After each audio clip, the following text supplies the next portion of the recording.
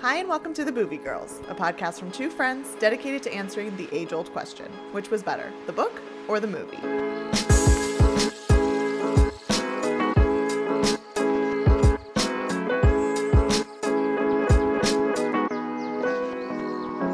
I'm Rosha. And I'm Hannah. And if you want to hear more from the Movie Girls, we are on Patreon. All you have to do to become a patron is go to patreon.com/The Movie Girls. And a quick shout out to one of our patrons, Katie. Who I know is a big time Harry Potter fan. Is. So this is big news. She is a Potterhead through and through. Yes. And this week we are covering Harry Potter and the Goblet of Fire. Harry took up a lot of time in my life this week with this book. Like, I felt like I was like cheating on boyfriend Ray because I was just like, sorry, can't hang out. Gotta talk to Harry. It was a big one. They're gonna keep getting longer. I know. I titled this one Potter Stinks. I like it. All right, so the book was originally published July 8th, 2000, and it's written by J.K. Rowling. It has a Goodreads rating of 4.6 out of 5, and it's 734 pages. Yes, it was. The movie came out in 2005, which is the year I graduated high school. Oh, wow. Fun fact for you. And it's rated PG-13, which is the very first PG-13 of the Harry Potter. So we're getting darker. And it was 2 hours and 37 minutes long. There's a lot of criticism. We'll go through this a little bit later, that they actually wanted the director to split these into two movies because the book is so long, and we'll talk about it. They had to leave a lot out, but he decided to just do a longer version of the movie, which still isn't the longest movie. Right. Which is interesting. On that note, the movie's directed by Mike Newell, this is a new director. He is director number 3. And this is his only Harry Potter movie, so we will get another new director next movie.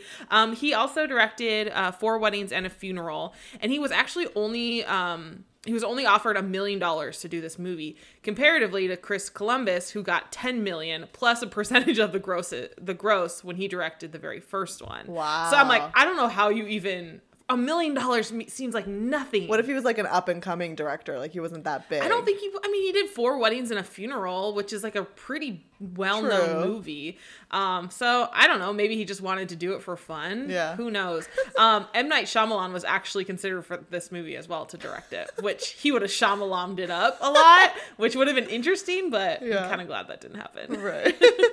So the IMDb synopsis reads, Harry Potter finds himself competing in a hazardous tournament between rival schools of magic, but he is distracted by recurring nightmares. Hazardous. You're going to have to help me a lot with some of these names and school names, because this was a tough one. Okay.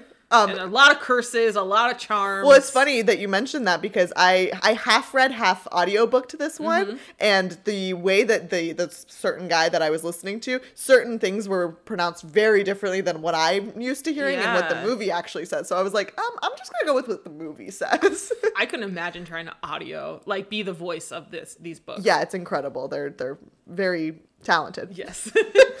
So some fun facts about the book. The novel won a Hugo Award, and it's actually the only Harry Potter novel to do so, and that was in 2001. What's a Hugo Award? It's a great question. Let's Google it later. Okay. Sounds prestigious. And this book, like we mentioned, it's pretty sizable. It's actually almost twice the size of the first 3 books, so it's pretty hefty. Hard. Like, not only is it long, but like my arms got tired. I just tried, like, it's hard to find a good position with a book that big. It's heavy. Rowling even states that like she knew from the beginning that this was going to be the longest of the first 4. There was just a lot to cover. Did you feel like there was some stuff in here that maybe just didn't need to be in here? Yes, 100%. Great.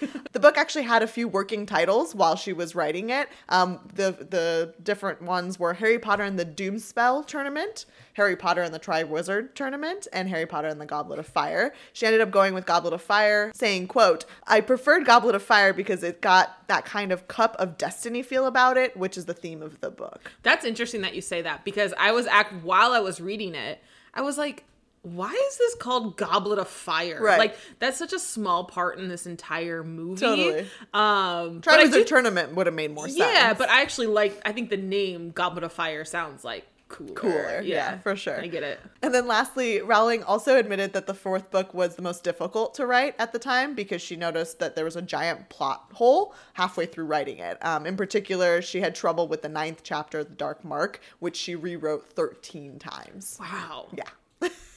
Which, that's a very important chapter, so I get it. But, yeah.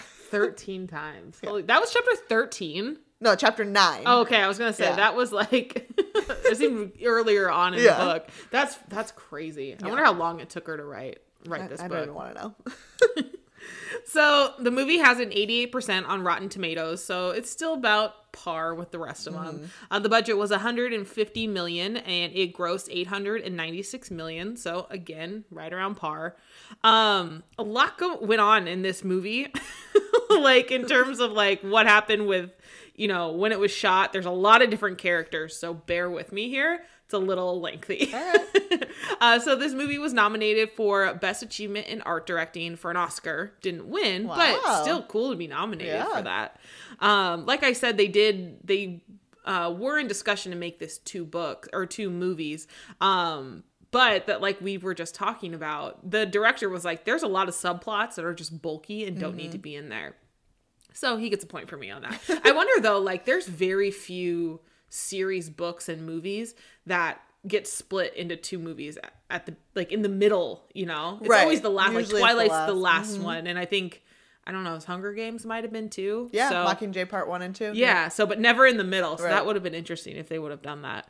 One of my favorite scenes in this is when Emma Watson gets her Cinderella moment. Well, some people say Cinderella, some say Beauty and the Beast because she played Belle later on. She actually fell down the stairs during one of the one of the first ones because she was so nervous to like wreck the dress that she ended up falling, which was. That's so Hermione of her. I know, right? So there's obviously the Yule Ball. The kids actually had about 3 weeks of dancing practice. However, Daniel Radcliffe had so many scenes in this movie that he only got 4 days to prepare for the task, which I read further on. They were like, it actually ended up kind of working because he's clumsy and he's supposed to not be a good dancer, but you can definitely tell that he is the worst dancer. He's very like rigid the whole time. Right. One of the things that did get cut out of this movie are the house elves. Dobby and Winky are pretty big parts in the book, but due to time constraints is why they ended up taking them out of it. So I had wavering thoughts between it. Yeah, I mean, I could have done without Winky, but like Dobby is one of my favorite characters in this entire series. So like, I was actually shocked reading these books for the first time because I'd seen Goblet of Fire a few times, like how much Dobby was in this. And I was like, wait, he's not even in this movie. So I thought that was interesting.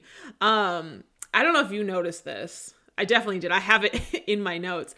Daniel Radcliffe actually matured physically a lot in the middle while they were filming this movie. The director said that one of the very first takes that they had of him, he looks very kind of similar to what he did in the first 3. And then by the end, he looked like a completely different person. And you can kind of see it when he goes into the swimming pool with Moaning Myrtle. Yeah. Like, I'm like, okay. Like, he has muscles, like you can tell. But, and working with kid actors, it's going to happen. Right. But that's so funny. So if you ever watch it again. Yeah. Well, I will. Don't worry. The underwater scenes was the largest set that was ever constructed for these movies. The capacity of the water was 500,000 liters, which is roughly 132,000 gallons. Wow. Of water. It's a lot of water. Yeah. So, and it's not the scene's not that long. No, but I can imagine it would be difficult. Yeah. On the same note of the water scenes, Daniel Radcliffe actually suffered 2 ear infections while doing the underwater scenes. Poor Harry. I know. Okay, so this is kind of a long fact, but this did jump out at me when I was reading and watching this title. At the Yule Ball, in the book, there's supposed to be a band called the Weird Sisters that are performing. Well, in the movie, it's like these guys, and they don't say the name of who they are. They just kind of perform. So the rock band at the Yule Ball was actually comprised of members of Pulp and Radiohead. In in the run-up of the movie, a Canadian folk group called the Weird Sisters filed for a $400 million lawsuit against Warner Brothers because in the book, they're supposed to be called the Weird Sisters, and that's what they were going to call them in the movie. Mm-hmm. So they ended up, the film company, they were like, all right, we'll just change like how it's spelled. But at the end, they ended up just taking out the name completely because they didn't want to deal with it. And the Weird Sisters ended up not getting any money, and they threw the case out. Oh, wow. So, but then why are they guys? Like, were they girls? I can't remember if they were girls. They don't really say in the book if they were girl members. They don't really say, but right? Like if you watch other, like Sabrina the Teenage Witch, they have the Weird Sisters, and it's like 3 sister witches. It's just kind of something that's in that realm. Yeah. So in my eyes, I thought that they were girls. So yeah, I'm not really sure. I didn't realize that there were members of Radiohead in the group. I mean, when I was watching the movie, I was like, wow, they are going a lot harder than I thought they would be at Hogwarts. That is one of the most jarring scenes because it's like out of nowhere the volume just like goes up like 10 notches. Yeah, it's very strange. This movie is actually the only one that does not contain Hermione casting a spell, which is interesting because she's usually the spell queen. Correct. But she's busy teaching Harry how to do everything. And then lastly, another scene that got cut out, or not really scene, but aspects of a scene, is the maze scene at the end of the film or the end of the tournament. And there's in the book, there's creatures that come in and out.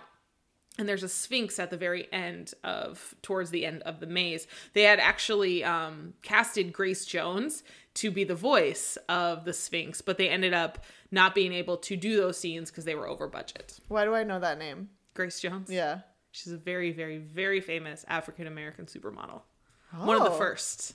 Interesting. Yes. Okay. Yeah, she kind of in the Vogue era. I think I could be totally wrong. Okay. But like, I'll look her up. Yeah, she's like an idol in the modeling world. So the cast of this movie, we meet a lot of new characters, which ironically enough, they pop up in this film and then they pop up at the last film, like because everyone comes to everyone's together. Rescue. Yeah. So it's important to know some of these characters as we go along. So we'll go through our first 3 champions that we get introduced to. We'll start with, obviously, Cedric Diggory, played by Robert Pattinson. We know him better, or most people know him better, as Edward Cullen of Twilight. We covered the movie The Devil All the Time that he was in. Eventually, we will be covering Water for Elephants that he's in, and he's going to be the new Batman. Crazy. Which I am so excited for. I still don't know how I feel about that. It's going to be great. And I've said that from the beginning, and everyone is not on board yet, but they will be. I personally think that this movie is his best work. Well, it's so funny because I don't think I saw this movie until after I saw Twilight. Oh, really? So it was totally like opposite for me. Yeah. So, but it was kind of fun to like see him in it. Yeah. He's just really pretty in this movie. Yeah. So his first on-screen role was a small part in the movie Vanity Fair in 2004. So this is one of his first films.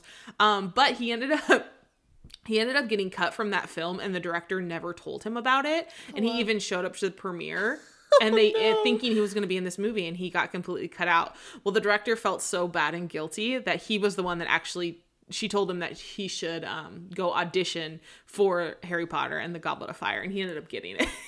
And that probably was kind of a catalyst for some other roles for him, most likely. I would think so, because I think I don't remember when Twilight came out, but it's definitely after this. But I was in college when it came out, so I mean it would have been within the 2005 2009 realm. Like I said, he did such a good job in this movie that they were like, we need to cast him. He did have to learn how to scuba dive for this movie, which I guess in the underwater scenes. Yeah. Interesting. Yeah. He did say in an interview that he would much rather play Cedric Diggory again, despite knowing that the character was going to be killed off, than play Edward Cullen ever again in the Twilight Saga. Yes. So that's my guy. Don't know why. I don't know. I don't know if he didn't like it or just didn't like the fandom behind it. He is annoying in the Twilight series. I'm sorry. And I know that that's what the character calls. Yeah. We'll obviously get to it when we cover Twilight series, but it's just, this is much better. He seemed more relaxed and more like himself. Yeah. But I also think he's very After watching him in The Devil All the Time, I'm like, I feel like he's more like artsy and into stuff like that. And I think Twilight took him completely out of his comfort zone. And he was the main attraction in that movie, as opposed to this where he was kind of like a side character. Right. So, but he is an underdog. No one wanted him to be Edward Cullen, which for whatever your opinion is. I still don't want him and to people be. also don't want him to be Batman. So, and he's going to do a great job. Mark my word. The next champion is Fleur Declore. Fleur Delacour. Yes, that. And her real name is Clemence Posay. Yep. There I you don't go. know that one. She's from France, and she's a supermodel. She was in the movie Tenet and was in a couple episodes of Gossip Girl. She kind of gets written out quite a bit in the movie than she was in the book. I was fine with it. But I did like reading her lines in the book. How they made it very French. Yes. Her and Madame Maxine. Yes. But I thought she was fine. She was what the character she's very needed. pretty. Yeah. The next one is Victor Krum, played by Stanislav Yavinsky. He's also a director and producer. He hasn't been in a lot of things, but he is from Bulgaria. So I did like how they kept Fleur from France. She was from France and he was from Bulgaria. Yeah. So, he actually recently posted on his Instagram with like a bunch of Harry Potter stuff, and he's so much older now. That's weird. I know, it's very strange. I'll have to find it and show it to you. One thing that is kind of funny though is that like in the movie he's like this big buff dude, kind of what I think a Victor Krum should look like. Right. In the book, he's described as like a really skinny guy. Yeah, he's like tall and lanky almost. I don't really know why they did that. Yeah. Because that kind of a name definitely like warrants like a big Victor Hulk of a Krum man. from Bulgaria. Right. Yeah. So I like that they made that change in the movie to make him look the way he was. So Alistair Mad-Eye Moody is the fourth Defense Against the Dark Arts teacher that we get, and is played by Brendan Gleeson. He was in Cold Mountain, The Smurfs 2, and Beowulf. His son is also an actor, Brian Gleeson, which I think he's been in a couple things that I've known, but an acting family. He's actually the only person that plays a teacher in the films who was actually a teacher beforehand. He was an English teacher and an Irish teacher for like 10 years before he started acting. So I was like, well, he's a very different type of teacher in these films. But they did say that he wore a wig while they were filming this to conceal all the electronics for his magical eye. So the eye was a little wonky. Behind the scenes secrets. Yeah, the eye was a little wonky for me. Like, I mean, it's described. Well, we'll get into it, but like he's described much more scary in the book than he in likes the movie. missing part of his nose. Yeah, it's very weird. But I feel like the eye was up to par with what I envisioned in the book. It was just like very much of a plastic eye. Like I would have liked a little more like realistic weird eye, I guess. How would a realistic eye like see through the back of its head? I don't know. And I also don't think they had like the contraption around his face that in the book. But anyways, I thought he was good. Yeah. Madame Maxine, who is the head mistress of Beauxbatons, is played by Frances de la Tour. She's actually only 5'7". What? Yeah, I thought she was going to be at least a taller. I mean, I guess that's a little above average. I mean, that's how tall I am. Yeah. So, which is funny because in this movie, she plays presumably a half giant or a full giant. And she actually played a giant in the movie Into the Woods as well, which I thought was funny considering, just her again, thing? she's only 5'7". Right. So, she was actually also on Broadway for the History of Boys that she won a Tony for as well. And she was actually supposed to be in Love Actually and then got cut out at the end. So interesting. But I liked her. I thought she was great. She's what that character needed. Yeah, her hair is a little different than what's described in the book, but I mean, that's okay. Yeah, it's fine. It worked. The next character is Barty Crouch Jr. I didn't do Barty Crouch because he didn't have as, we'll talk about it, but that character was not as involved in the movie. But he's played by David Tennant, who I know from the series Jessica Jones. He's the bad guy in there. But he's also famously known for being the Doctor in Doctor Who in the TV series for years. And then he also was Scrooge McDuck in the DuckTales reboot. Cool. We'll talk about it in a little bit. The whole thing where he like licks, he almost is like a little frog tongue thing. Not in the book. Not in the book. Not in the book at all.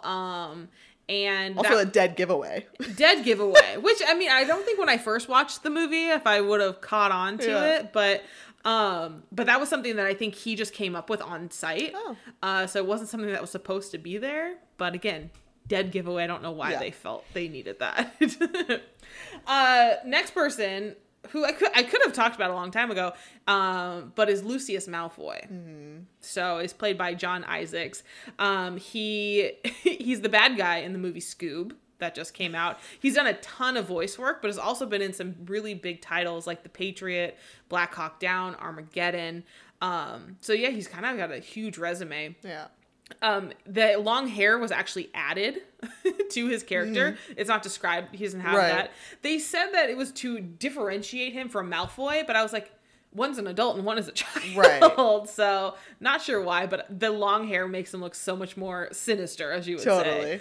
He said in an interview, he said, I went off and read the books after the audition, and I read all 4 books in one sitting. You know, didn't wash, didn't eat, drove around with them on the steering wheel like a lunatic. I suddenly understood why my friends, who I thought were slightly backward, had been addicted to these children's books for so long. They're like crack. So he gets it. Yeah, he gets it now. And he was like, oh, I auditioned for this character that's in like every movie. Right. I should probably like want to be this character. I love him. I think he's so handsome, and he plays this role perfectly. Yeah. I loved him in this. I loved him in these roles and the roles he's had been before. So, to go back real quick, that is Draco's dad. Yes. If no one understood what we were talking about. Cho Chang is played by Katie Loon. I feel bad. I don't know how to pronounce these names. She is kind of Harry's love interest in this movie for the most part. Yeah, she kind of comes and goes. She's his crush. Yeah, she kind of comes and goes throughout the storyline. But she beat over 3,000 girls to make her debut as this character. And Rowling actually said that she insisted that an actress plays this role who is completely unknown. Her dad and her went to this audition on a complete whim. She had never even been in a play at school and was like, hey, let's go do it for fun, and beat out 3,000 girls. That's crazy. I mean, her role doesn't really like call for much. So. No. But still, she's actually been in a lot of TV series since, but she ended up going to train at the Royal Conservatory of Scotland. Wow. After this. Fancy. So interestingly enough, we know there are some crazy Harry Potter fans out there, for better or for worse. And unfortunately, the girl who plays Cho, Katie, she got tons of hate after this. What? Like, people were mad about that she got put as this person for this role. They also just didn't like her character because she kind of doesn't go. But I'm like, that's not the girl's fault. Right. She said this kind of stuff is inevitable because Dan has stole so many female hearts, millions of them. So she wasn't surprised. But she said that it was mostly based on jealousy that she thinks and their preconceived notions of who Cho was. Yeah. So I was like, that's really sad. Fun fact, I never had a crush on Harry or Daniel Radcliffe. No. I don't know who did, but good for you. But then she did say, she goes, if this turns out to be my one and only film, I think it's pretty cool that I got to be Harry Potter's first crush. Totally. So I like that on your resume. I like her a lot. The next character is Rita Skeeter. Can't say that name like forever, but it's played by Miranda Richardson. And I think it's funny that her name is Skeeter because what's her name in The Help play her. Her name is Skeeter and she's a reporter, whatever. And there's no relation. She was also in Fred Claus Chicken Run and the 1999 version of Sleepy Hollow. The Johnny Depp version? I don't think that was 1999. Oh, 99. I think it's a 90. No, 1999. She was actually approached to play the Glenn Close role in Fatal Attraction, but found it too regressive in its attitudes and turned down the role. Wow. I'm like, that's a huge movie. I mean, I get you guys. And also, like, you got replaced by Glenn Close. Right. Right. Someone else that was up for this role was Rosamund Pike, who was in Gone Girl, who I could not have seen in this role for the Rita Skeeter role. Yeah. Oh yeah, no, but she ended up declining it. So, and Rita Skeeter is like the nosy reporter in these stories. So she has a lot bigger of a role in the book, like most people do in here. But She's fine. Yeah. She was annoying enough, but not to the point where I just like wanted to slap her. Right. Okay. The big one. Lord Voldemort. Yes. He comes to life. He's back. Is played by Ralph Fiennes. I think it's Rafe Fiennes. Rafe. Oh, you know what? I did see where he was like, Yeah. one of the quotes that he always uses is, "It's Rafe." Yeah. It's Rafe Fiennes. It's spelled Ralph. He can say how he wants his name pronounced. That is fine, but someone who is trouble talking, it looks like it's Ralph. Anyways, his full name is Rafe Nathaniel Twilston Weekenham Fiennes. Wow. Yeah, he has like 18 names, so he doesn't help me in any of this. Has some pretty big films under his belt. He including the recent Holmes and Watson movie with those goofballs. Yep. Oh my gosh, I'm totally blanking. Will Ferrell and his name, which was a total bomb. Yeah. He played Alfred in the Lego Man Batman movie, which is one of my favorites. I love it. But was also in Great Expectations, Clash of the Titans, The Hurt Locker, and Schindler's List. So, Lego Batman and Schindler's List. He's good. He runs the gamut. Yeah. His nephew actually played Tom Riddle in these films, which is very funny, because he was the young Voldemort, right, which makes it even more, in the family. So he was actually very reluctant to play the role of Lord Voldemort in this film. In a TV interview, he said that he was very unimpressed with the 3 previous Harry Potter films, and apparently he was not wanting to be in these movies because he just didn't like them.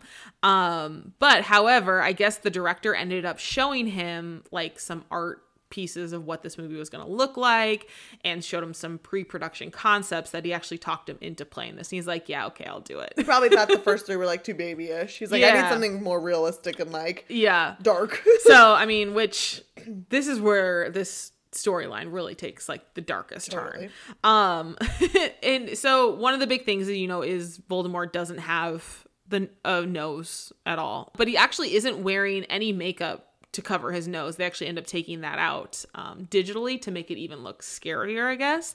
One of the big controversies is that he's supposed to have red snake-like eyes, which he doesn't in the film because he felt that he could be more expressive with his own eyes. That's fair. He's not wrong. No, he's very good in this. He is fabulous. Slow clap, man. Like he kills this role. And his scenes in this movie only took him 2 days. What? 2 days and he's done. I mean, granted, he only has that one scene. So. Right. But still, like, it's just crazy to think. And that's kind of it for the characters I wanted to go over today. I would have gone over Mr. Bagman, but he got completely written out of the movie. Like Bagman who? Like literally nowhere in the movie. Way more than poor Percy did. And this guy is throughout the entire book. Yeah. So, kind of crazy. We'll talk about him. Yes. All right, time for what does this spell do? You ready? I was trying to pay attention when I was reading this movie or reading this book so I could ace this. We got a combo. I got some from the book and then some from the movie. Yeah. So hopefully that'll help you. First one is Accio. That is like trying to get something to come to you. Yes, it's the summoning charm. Accio Firebolt. Exactly. Which I have a note about that for the first task. Ah, okay. Next one is Ascendio. That is... I don't know. To throw something at someone. It's a spell you can cast to fling yourself higher into the air. Oh, so you ascend. Yeah, so Harry used this when he was underwater to ascend himself out of the water, basically.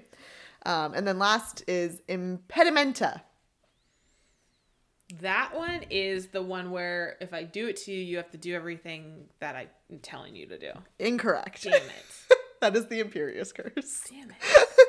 Impedimenta is it hinders the movement of whoever you cast it on. Mm-hmm. It either slows them down or stops them in their tracks. Just because it wasn't in the movie, I wasn't paying attention. Well, you said you were reading the book. I studied the curses that aren't allowed. Okay, the unforgivable curses. We'll get there too. All right, next up is Who Said It? First one.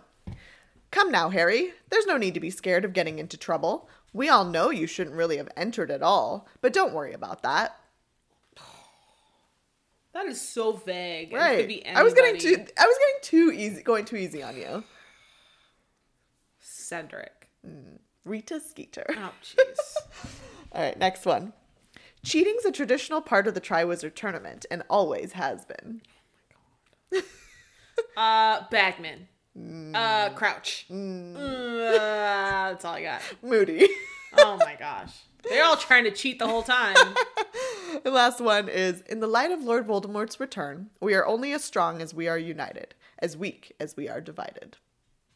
Dumbledore. Yes! Wow. I went 2 for 6. 2 for 3. Oh. No, between the spells and this, I went. Yeah, that was a pretty bad one. It's okay, though. Yikes. You just got to pay attention more. Yikes. Not in a 734-page book. You can't blame me. Fair enough. Next up, we've got F, Marry, Kill. Your choices are Barty Crouch Jr., Voldemort, Oh my god. and Victor Crumb, because by the end of the movie, the final challenge, he is 18. Great. You gave me some really bad options here. I'm gonna kill Barty Crouch Jr. because he's kind of a really bad guy, I guess. Compared to Voldemort. I mean, I don't even know. These are all horrible options. I will drink from Crumb's Goblet of Fire. Okay. And I will marry Voldemort. Because if he's going to be like Lord, I guess that makes me a Lordess. It's a lady. It's a lady. Lordess. Not a Lordess. I will, I really should make my decisions before we actually start this, because now I'm stumped. Because I'm so persuasive on my answers. No, not at all. Okay. I will drink out of Voldemort's Goblet of Fire. Because have you seen it? I'm not convinced there's anything under the robe. I think it's just arms and a head. That's all you ever see. Oh my God, that would be hilarious. I will. Plus, I can't unsee baby Voldemort. No. Okay, well, So creepy. we're talking about like a grown adult Voldemort. Okay. I will marry Victor because he seems nice, and I will also kill Barty Crouch Jr. Not because he's the worst, because Voldemort's the worst. Crumb. I don't like the little The licking tick thing. That Crumb he has. is a lot more sweet in the book than he comes across in the movie. Yes, he's very like stoic and like angry looking in the movie. Yeah. At all times. He's just looking for love in the book. All right. Here we go.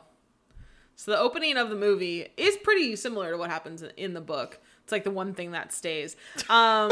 It's this scene, it's this dark scene, and there's like an old man. He's the caretaker, and he goes into he's looking at a house. You don't get any of the backstory Zero of any of backstory. this, but he's looking at a house that he's taking care of that no one has ever or hasn't been in for a very long time.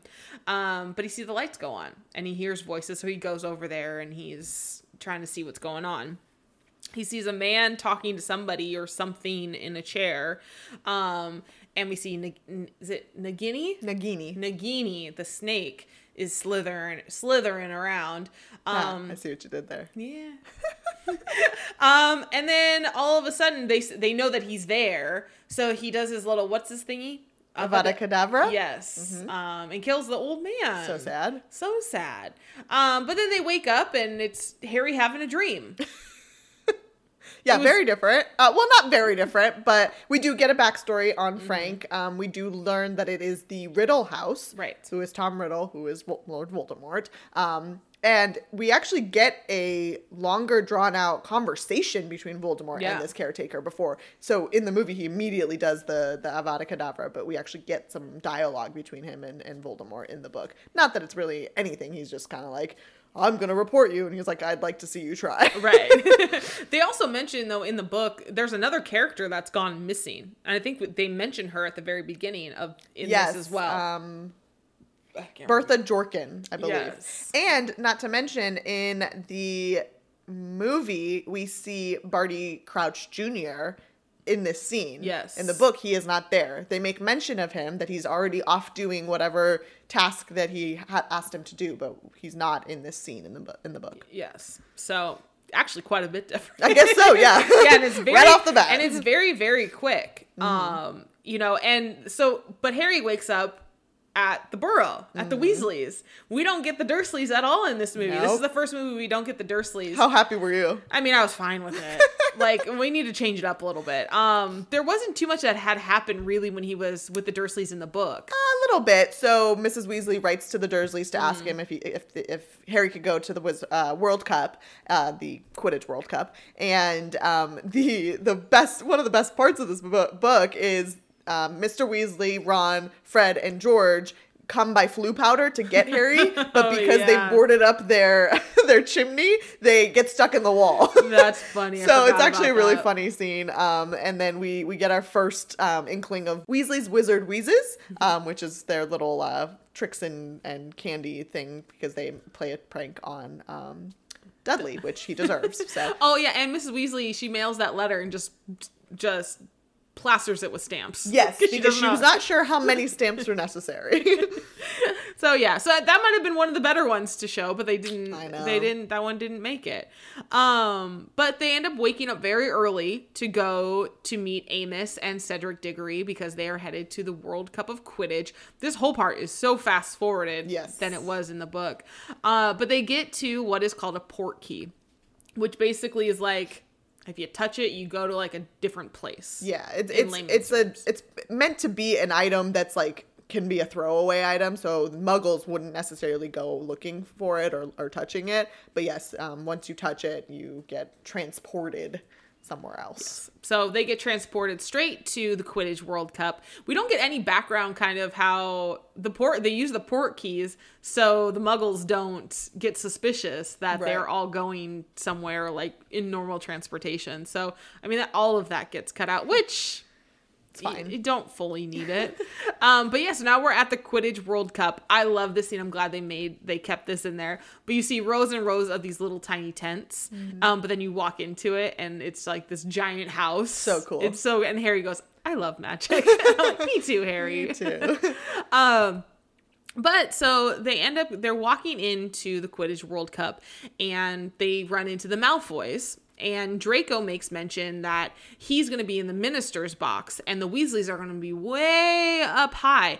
And this is very important because that is not what happens in the book. Correct. So Arthur Weasley actually gets really good tickets from Ludo Bagman to be in that same box. So the Weasleys, Harry, Hermione are all in the same box with Cornelius Fudge, the Malfoys, Bagman, and a bunch of other people. Winky. It's like Winky, the elf. It's basically the place you want to be. So I really hated that they changed this because so much of these movies, like they always like bring the Weasleys down. And it was like the one thing they finally got was like this cool experience. Yeah. And they're like, no, you're up in the rafters. Yeah. And I felt like that's how they did in the last movie too. When they won that trip to all that money into Egypt, they kind of just brushed over it. Yeah. So anyways, we get another thing that's quite a bit different. The match is about to start. The Irish come in. It's the Irish versus the Bulgarians. And in the book, there's these big, huge entrances from the country's mascots. Yes. The Bulgarians have the Vila, which are basically these women who cast this like weird energy out to basically I want what they have. Yeah, make guys like fawn over them and think that, just they should be jumping out of their seats to literally come be with them. Basically killing themselves to be with them. And then rightfully so, the Irish have the leprechauns. Yeah. So in the movie we get like fireworks in the shape of a leprechaun. Yeah. And the Bulgarians just have Crumb come out. And they start chanting his name. And so we don't get any of the Quidditch match in the movie. There's actually quite a bit of detail of what happens during the Quidditch match and how the Weasleys had made bets on it. The Irish still win. Yes. But there's no no description of it. In the perfect example of I always say, just because you grab the snitch doesn't mean you win. That happens here because the Irish had enough points that even though Crumb got the snitch, the Irish won by 10 points. I mean, here's a point that Boyfriend Ray made, and I'm totally for it. If your team is not up by more than 150 points. Why are you catching it? Are you just not paying attention? Well, they do say it in the book that they were up so much more than the Bulgarians. It was like, we're gonna lose either way. Might as well end the match. This is the Quidditch World Cup. You're not just gonna be like, nah, we're done. Have you seen some football Super Bowls? Like, at a certain point, you're just kind of like, okay, we're tossing in the towel. Never. I would have never. But they get back to the tents after the match, and it's just like complete mayhem. And everyone's kind of running around, and Arthur Weasley's like yelling at them, get back to the port key, get back to the port key. In the book, they like run to the forest. Yeah, they run to the forest. They kind of get separated, but it's Harry, Ron, and Hermione, the trio, are together. They actually see Draco in the woods, and he's like, oh, you'll be next, mudbloods, blah, blah, blah, the thing he always says. Because at this point, they have seen Death Eaters, which are Voldemort's supporters who wear, like, cloaks and cover their faces.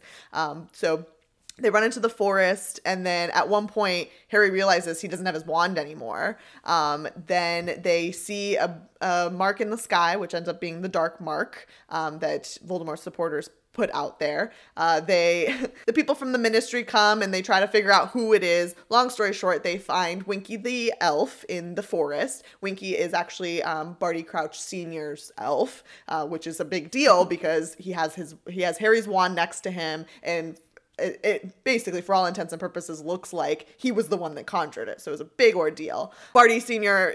first thinks that it's Harry for whatever reason, which is similar to what happens in the movie. But yeah, much different scenario that takes place. Because in the movie, Harry gets split from the rest of the group, which doesn't happen.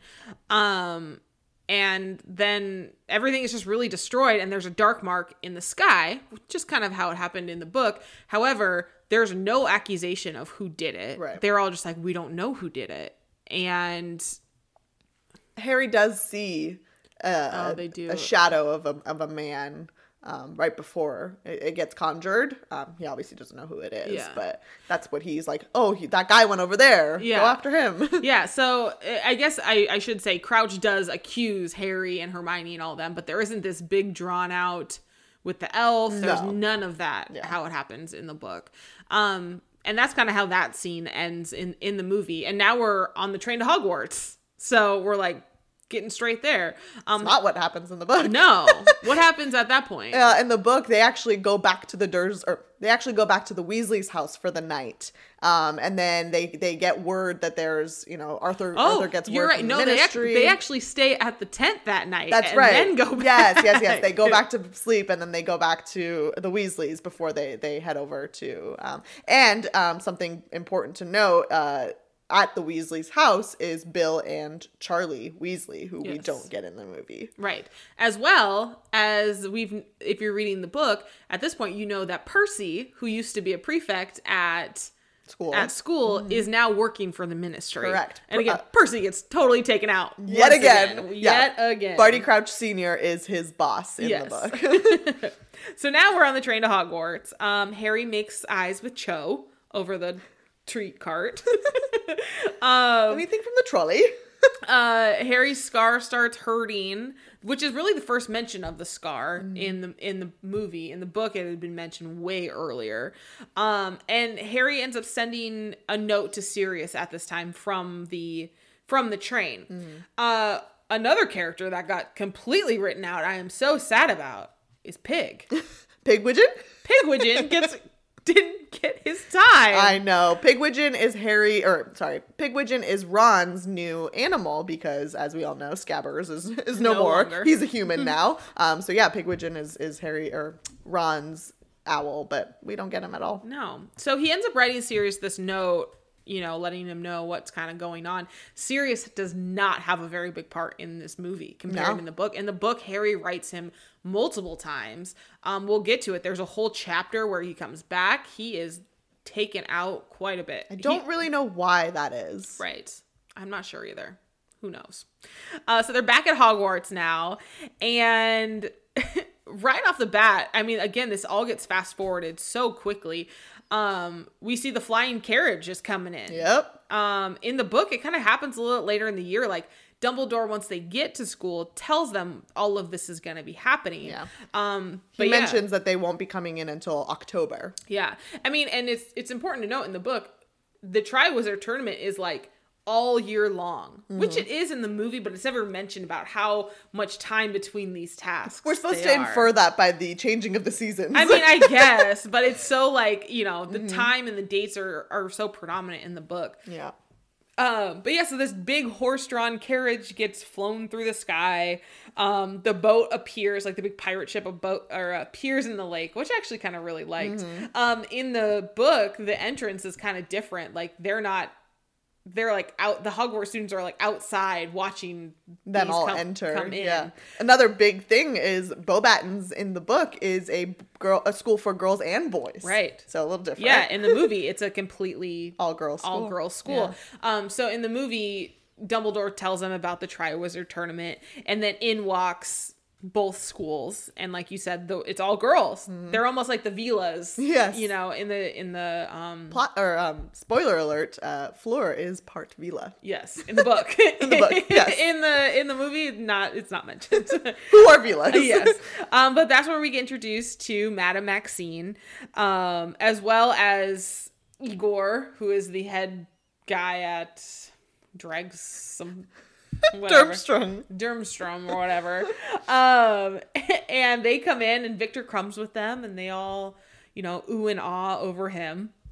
And then at this point, this is where Mad Eye Moody comes in. I think in the book, he actually came before the schools came. Right, because technically the schools didn't come at the start of the year, yeah. But yes, we introduced that he is going to be the new Defense Against the Dark Arts teacher. He used to be an Aura for the for Azkaban, or the Ministry. Which it's a dark magic catcher or something. Yeah, he catches the bad guys. Yeah. And we do see that he is drinking from a flask. A lot, which I'm like, all right, you look a little rough. You look like you've been through some things. And then this is where Mr. Crouch comes in, and he tells them that no student under the age of 17 can enter. They never mention in the movie that this tournament used to be played years and years ago. Yeah. They used to play it like, was it every couple years or so? And it was held at different schools. But it got so dangerous, like kids were dying every year. So they thought by making it them older to enter that this would help out. Yeah. Clearly it didn't. Important to note too, and obviously we'll talk about him as we keep going, but Ludo Bagman, who I mentioned earlier, who is the head of the Department of Magical Games and Sports, is really the one that kind of leads the charge in terms of the Triwizard Tournament. Right. In the movie, they switch it to Barty Crouch Sr. Right. And we also, in the same scene, get to see the Goblet of Fire for the very first time. It was a lot bigger in the movie than described in the book. In the book, it's like just like a little like drinking cup. I would hope so. The book and the movie are named after it. I know. Like, I mean, it looked great in the movie, but in the book, it's very sounds very underwhelming. Yeah. Well, I liked in the movie how it did like a transformation and it turned into the goblet. Like at first, it's just like this weird like dresser type thing. Yeah. Well, in the book, I think they even say that they just put it on the stool that they use for the sorting hat ceremony. Right. That's right. So it's very like not extravagant. But to end this scene, we see Igor Karkaroff. Karkaroff? Yeah. Yeah. You had it. We see him entering the room with the Goblet of Fire and closing the doors. I guess to throw us off our scent, but then they throw it in your face of what's actually going on later. So now we're in the Defense Against the Dark Arts class. So this is Moody's very first class. And he's teacher number 4. He's teacher number 4. But this is his very first class, and he starts with a bang. Yeah. He goes through the 3 unforgivable curses and basically says if you do these to somebody else, it's your one-way ticket to Azkaban. Would you like to go through them? Sure. So Ron mentions the first one, which is the Imperious Curse, which is what you thought I was talking about earlier. Well, it gets confusing because it's called the Imperious Curse, but then when you actually set it on somebody... Right. Yeah. It's something else. That's all right. So basically this spell does, it allows the person who casts it to control the person that they put the spell on and make them do everything, whatever they want. Next up, Neville mentions the Cruciatus curse. The incantation is Crucio. That's the torture curse. Plain and simple, it is what it is. And the last curse is Avada Kedavra, which we've already talked about, which is the killing curse. The difference between the book and the movie, Hermione actually names the curse, whereas in the book or in the movie she's too scared or too like timid to do it, and Moody just does the incantation.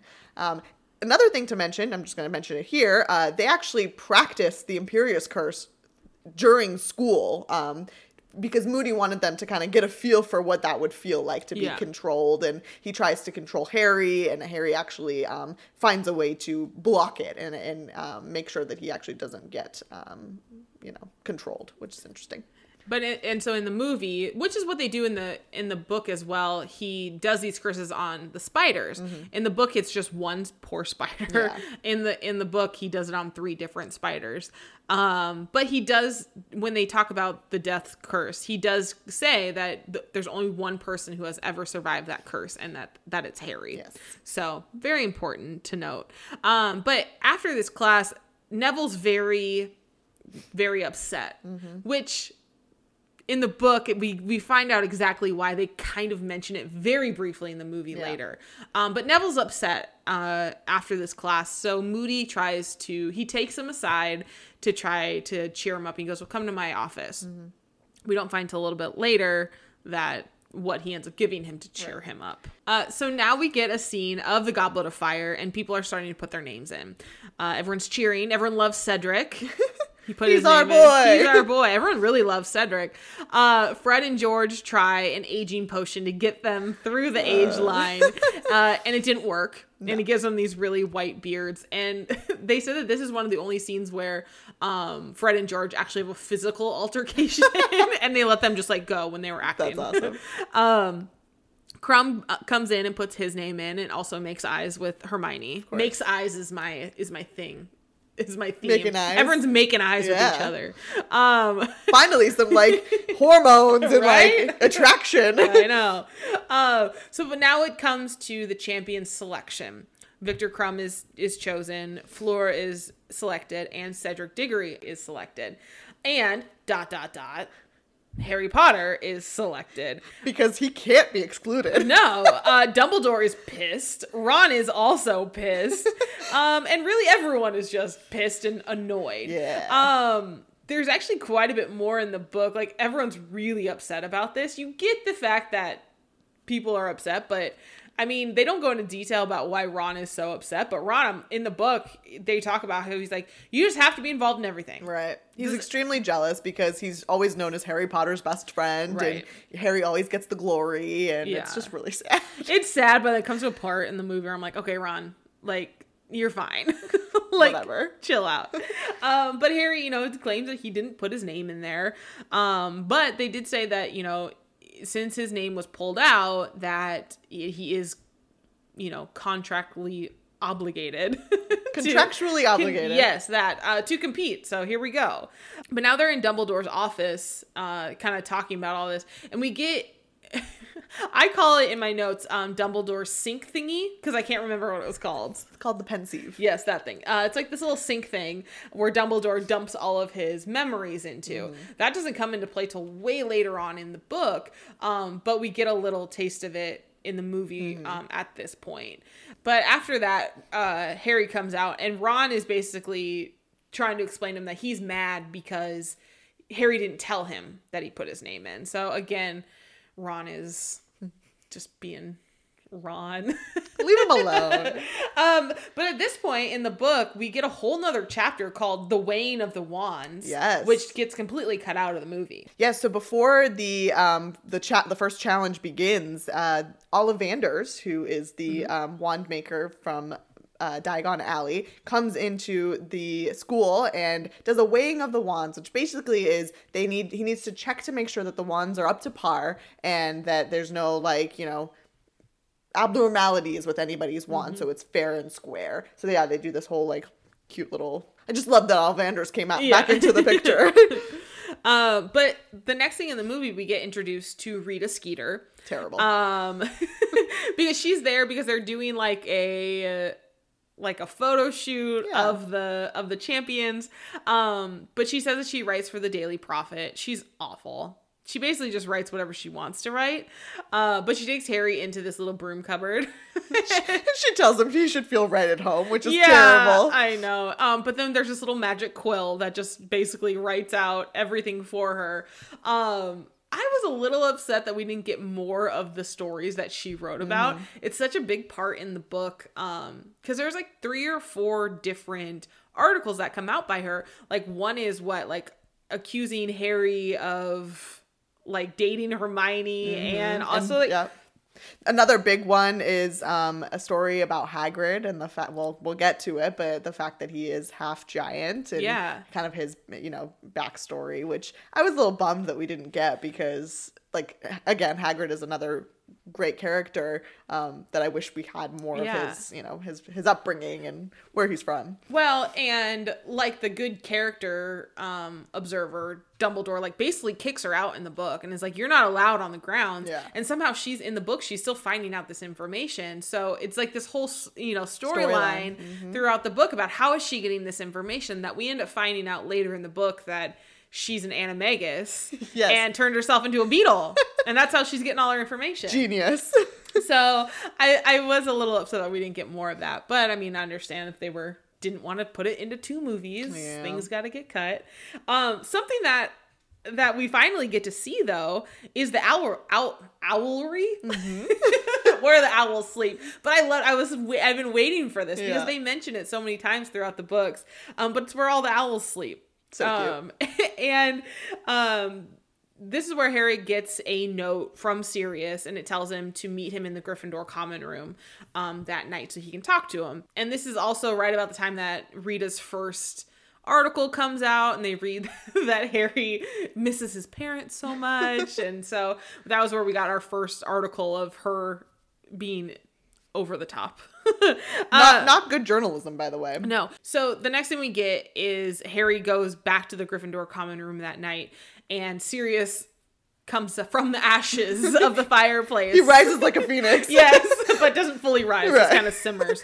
But he warns Harry about Karkaroff and Barty Crouch and saying that they were both that they both might be up to something, and that Crouch actually banned his own son to Azkaban. And he tells him to keep his friends closer. Keep your friends close. And ironically enough, at the same time, Ron comes down and is just being a little twerp to Harry, because Harry won't tell him what he's actually doing. So the next thing we get, though, is Harry is with Neville, and this is where Neville tells him that when Moody was trying to make him feel better after his class, he ended up giving him a book of the magical water plants.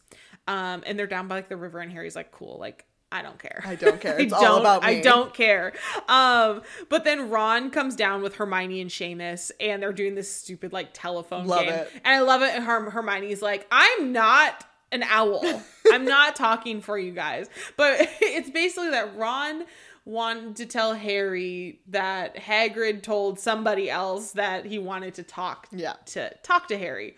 That doesn't happen in the book. Not at all. I love that it was just something very small that they added that I thought was kind of good. It was a cute one. Yeah. So Harry heads down to see Hagrid, and Hagrid's all cleaned up. He's brushed his hair. He's got a flower. Yeah. And he, in the book they talk about some like, I don't know, it was like aftershave or some kind of musk or whatever. But come to find out, he's all dressed up because Madame Maxine is coming down. But he takes him into the forest and shows him the dragons and tells him that this is going to be your first test. And also mentions that the horntail is the absolute worst. Yes. But also figured that Ron would have told him by now because Charlie is there. Correct. Who is Ron's brother, who is a dragon tamer.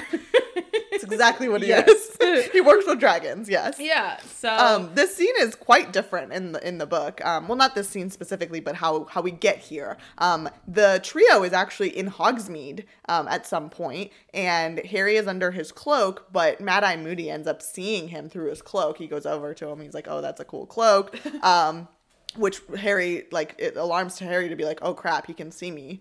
Most people can't. And then Hagrid comes over and he himself tells Harry, meet me later. I want to show you something. So that's why it's a little different. And as you mentioned, Charlie is there with the dragons. They have a little bit of a conversation. And then on his way back from the castle, after seeing these dragons, he actually accidentally runs into Karkaroff while under the invisibility cloak. And he obviously scares Karkaroff because he's like, who was that? It's a little different. My event planning background had so much anxiety when I was thinking about these dragons. I'm like, these poor people have been planning forever for three champions. They had 3 dragons ready. They, True. you know, and then all of a sudden they're like, hey, we need a 4th dragon. And like, how many times event planning did we have to like audible like that? Yeah. Clearly it worked. They got it. I mean, yeah, everyone has a spare dragon around. So now they're kind of back to normal school life. And this is where the buttons come out. These magical buttons that one side says Cedric Diggory for president or something, something along those lines. And the other one, or then it spins and it says Potter stinks. So great. But really the entire school is turning on Harry. They think that he's a fraud for putting his name in and that he's taking away Cedric Diggory's glory. Right. And really the Hufflepuffs. Like, come on. They really don't get much. The Hufflepuffs never get anything. It's the first time we get something, and freaking Harry. And the whole thing is like, Harry gets upset in the book because Cedric keeps bringing up the fact that he beat him in Quidditch one time. And I'm like, yeah, let him have it. Let the Hufflepuffs have it. I don't know if you know, but this book series is called Harry Potter. No. Not Cedric Diggory. Could have been. You would have been fine with that. Yeah, probably. I would have actually preferred Ron Weasley. Yes. But at this point, Harry ends up running into Cedric, or goes to find Cedric and tells him about the dragons. They don't they don't describe in the movie why he tells Cedric this. In the book he tells him because he knows that the other 2 know. So he's like, that's not fair if we all know, right. You know, like the noble Harry is. But of course he runs into Malfoy at this part and he's running his mouth about God knows what. And while Harry's turning his back to leave, Malfoy tries to curse him. And Moody is not having that. He's like, you do not try to curse someone with their back turned. And he turns Draco into a ferret. So great. And in the movie, he actually climbs down into, I think it's Goyle's pants, which doesn't happen in the book. But but great addition. Yeah. But McGonagall shows up and she's pissed. She's like, we don't turn students into a ferret. Party pooper. But I was happy that they kept that in the movie. So now we're in Moody's office and we walk in and we see this giant trunk thing and you hear a scream, which having read the book, you know what happens, but I'm like, they're just trying to give this away at this point. But it doesn't even say, like, you don't even want to know what's in there. Right. Like, don't pay attention to that yellow elephant in the room. Like, what is happening? But he tries to help Harry at this point beat the dragons. And Harry's just basically like, I don't know how to beat a dragon. And he's like, play to your strengths. And he's like, well, my strength, the only thing I know how to do is Quidditch. And he was like, I don't have my broom. And he's like, but you're allowed a wand. And now we're at the first task. Dun, dun, dun. Dun, dun, dun. I love that Fred and George in this scene are taking bets. Yes. Because there is a big betting scene at the beginning of the book that we didn't get, but I liked how they brought that into it. But Hermione comes to the tent to hug Harry and, of course, is caught by Rita Skeeter. She's everywhere. She's everywhere. I love that Crumb kicks her out. Yeah. Crumb's like, you gotta go. Which I don't think happens in the book, but I don't even think she visits him before the first task. No, but I like it because it kind of like sets the groundwork for him and Hermione. But there's this little bag of dragons. So cute. So cute. I mean, this is a real Game of Thrones moment. Everything with these dragons just remind, like, the mother of dragons. Yeah, the eggs, like all of this stuff. But of course, Harry gets the Hungarian horntail. But the worst of them all. The worst of them all. But that their goal here is to collect the golden egg, because that golden egg will have the clue to the next task. They don't ever explain in the movie how the scoring works for the Triwizard Tournament. Yeah. It's like, here's these tasks and you pass and that's about it. Yeah. In the book, they actually, so Dumbledore Karkaroff, and Madame Maxine. Am I forgetting anyone? Is it just the three of them? I think so. Yeah. They actually give out scores to each of the champions based on their performance in each task. So based on the scoring is where you kind of end up at the end of. So I don't actually know how they ended up where they ended up in the movie. It was just kind of like first, second, third, and based on how you do, like, it was weird. But yeah, there's actually scoring in the book. Well, and I thought it was funny that they had the headmasters of the school judging these. Yeah. Because I was like, of course you're gonna like lowball the other ones, Right. and that's what Karkaroff ends up doing. He's Totally. like 4. Why would you not get an impartial judge? Right. So, anyways, My biggest note in this entire first challenge is, why is this allowed? yeah, like, why is this the same? Remember when we were worried that people were dying? Right. Like, why did we think this was gonna be the best one? Right. So Harry's then ends up being the last one to go, and he comes out and he gets knocked around a lot more in the movie than he did in the book. In the book, he actually does this very quickly. Yeah. So he figures out if he goes Accio Firebolt, his broom will come, and he can get on his broom. He can fly around, grab the egg. Here's my question that I posed to you. Why wouldn't you just say, Accio, golden egg? My guess is that there's counter curses. Like the people who did the tournament probably put up, like, defenses against that. That would be my guess. You'd assume that. But, like, you wouldn't even try it? I guess not. Nobody thought to do that. But anyway. It's a great point. Here we are. That's what you would have done. That's what I would have done. Or, Ascendio to the golden egg. Let me just grab it real quick. But anyway, so Harry gets on his broom and he flies around. In the movie, the Horntail actually breaks its chain and they go flying off out of the, little tournament area. They fly around Hogwarts and destroy a bunch of, shingles on the roofs. And a bridge. And a bridge. And then the dragon, dies. Yeah. And I'm like, that's really sad. Why is this dragon dying for no reason? For just this tournament? It's hard to say. Yeah, but in the book, the dragon doesn't get off its chain, doesn't do anything. No, Harry, confuses the dragon and then, leads it, to a different area, and then he can just, fly to the egg and grab it. It's very, lackluster in the book. Right. But yeah, so Harry flies back from, dealing with the dragon, grabs the egg. One of my least favorite scenes of all Harry Potter's is right now. So now everyone's, cool with Harry because he, got through the first task, and they're like, okay, we like you now. And he's on the shoulders of everyone and he's holding this egg and he's like, do you want me to open it? Should I open it? And I'm like, oh my God, just open the egg.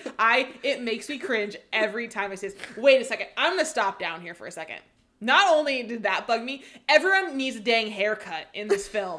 I hate Harry's hair, Ron's hair, everyone's hair except Hermione's. It's awful. Yeah. In this entire movie, and I don't understand how no one got a haircut during this time. I 100% agree with you, and I don't know the answer to that. So anyways. But I also agree that was an annoying scene. You want me to open it? You know who wouldn't do that? Cedric. Cedric did not sit on everyone's arms. Anyways, he opens the stupid egg and it starts screeching like crazy.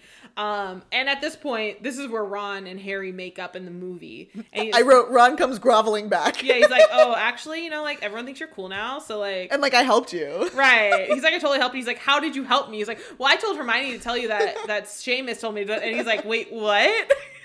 I just love how they added that into the movie.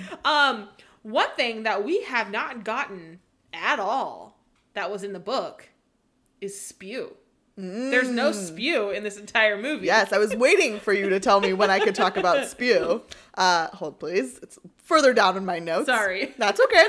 So spew. So long story short, as we mentioned earlier, there are elves that are mentioned in this book. Winky and Dobby, who we've met before.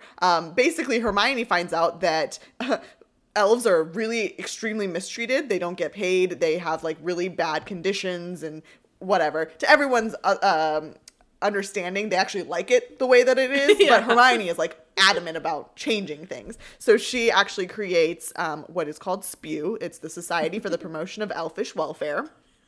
And she tries to get everybody to sign on, and she has these cute little pins, and she's all about it. But yeah, there's zero mention of this. But it's a big thing because Hermione is such an advocate for other people, including elves. It was kind of I was kind of bummed that they didn't include it. Did I think it needed to be included? No, but it would have been interesting. Yeah. Yeah, they also have a whole chapter called House Elves Liberation Front. Yeah. Like, it's a huge part of the book. I just don't think they could have explained it quickly enough. No. Well, and there's so much more tied to that. I mean, right. There's really no good point to say this, but Dobby eventually shows up, and come to find out that him and Winky have jobs at Hogwarts now. So now he works at Hogwarts. And he's like, has these cool clothes now. Yeah, he's a cool dude. Yeah. But the next scene we get in the movie is they're in the Great Hall. And I love this because Harry's drinking some juice and he, makes eyes with Cho again and just spills the juice out of his mouth. Like a moron. Like an idiot. But this is where the Daily Prophet again comes out and says that Hermione is actually with Krum at this point in the movie. And Ron also gets a package at this point where this actually happens at the very beginning of the book when they're at the Burrow. But Ron's mom sends him his dress robes. So great. Which is just this hideous robe with like lace and all of this frills. Stuff. Yeah, in the book they go into detail about his mom picked him up from like basically a thrift store from Diagon Alley because that's all they could afford. But she went and bought Harry these really nice ones because Harry has money to do it with. But yeah, I love that they kept that in the movie. Same. Because he has to get ready for the Yule Ball. That's why they have their dress robes. Big news. Big news. I love it in the book. It's called The Unexpected Task. And it's about them having to find dates. But there's this whole scene of the dance lessons that's not in the book at all, but I loved it. It's so funny. And Neville comes out and is just like this dancing savant. And I'm like, yes, Neville. Yes. Get it. And I love this part because Harry and Ron are trying to find, dates for the ball. And they keep asking, they're like, why do they travel in packs? Like, you can never find a female just by herself. Yeah. And I'm like, that's so true. Like, when we worked together, we always went to the bathroom together. Yeah. And everyone was like, oh, you guys are just always together. It's a full-blown affair. It is. Because you don't want to get stuck in the hallway with someone that you don't want to talk to. Right. You need an out.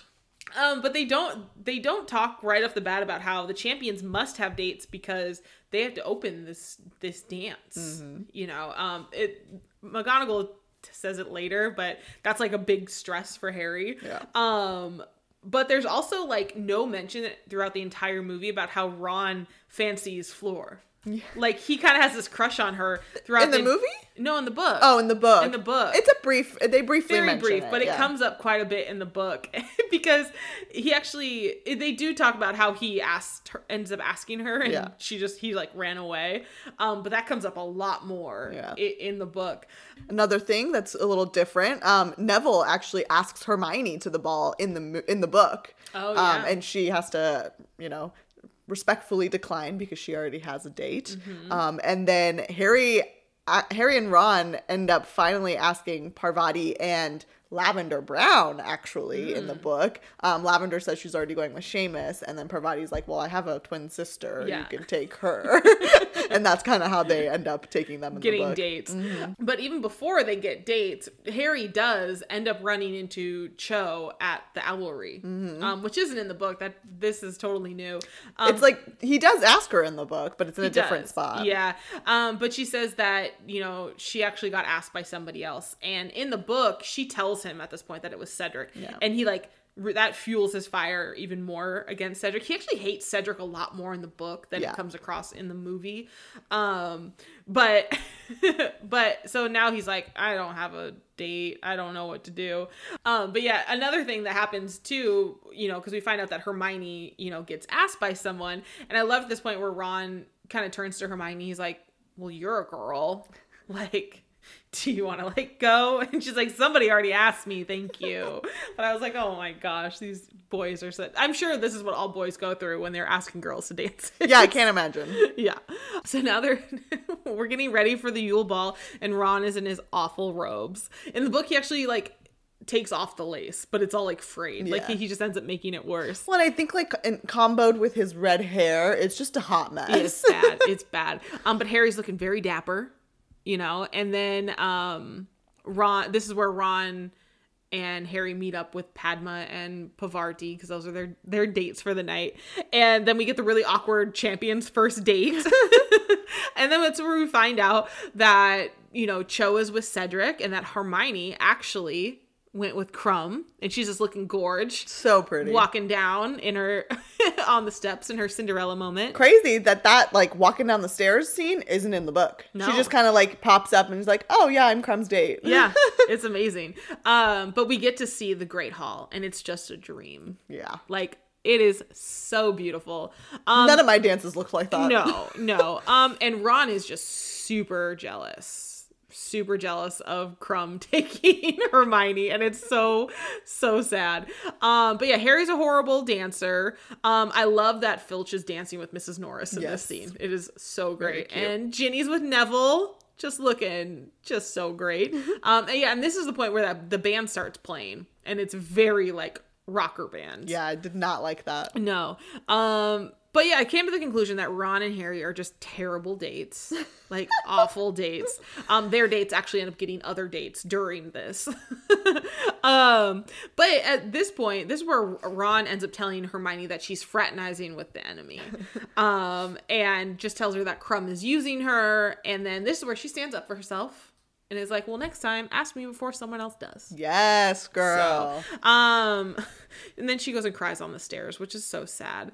But I don't know if you noticed, there's also another girl crying on the stairs during this film. Yeah, I'm like, oh, they just think that girls just go crying on stairs. This is great. Please. But the next thing we get is Harry has another dream. It's basically the same scene as that opening scene, but that's just kind of a little side note that happens. They don't go too much detail about it.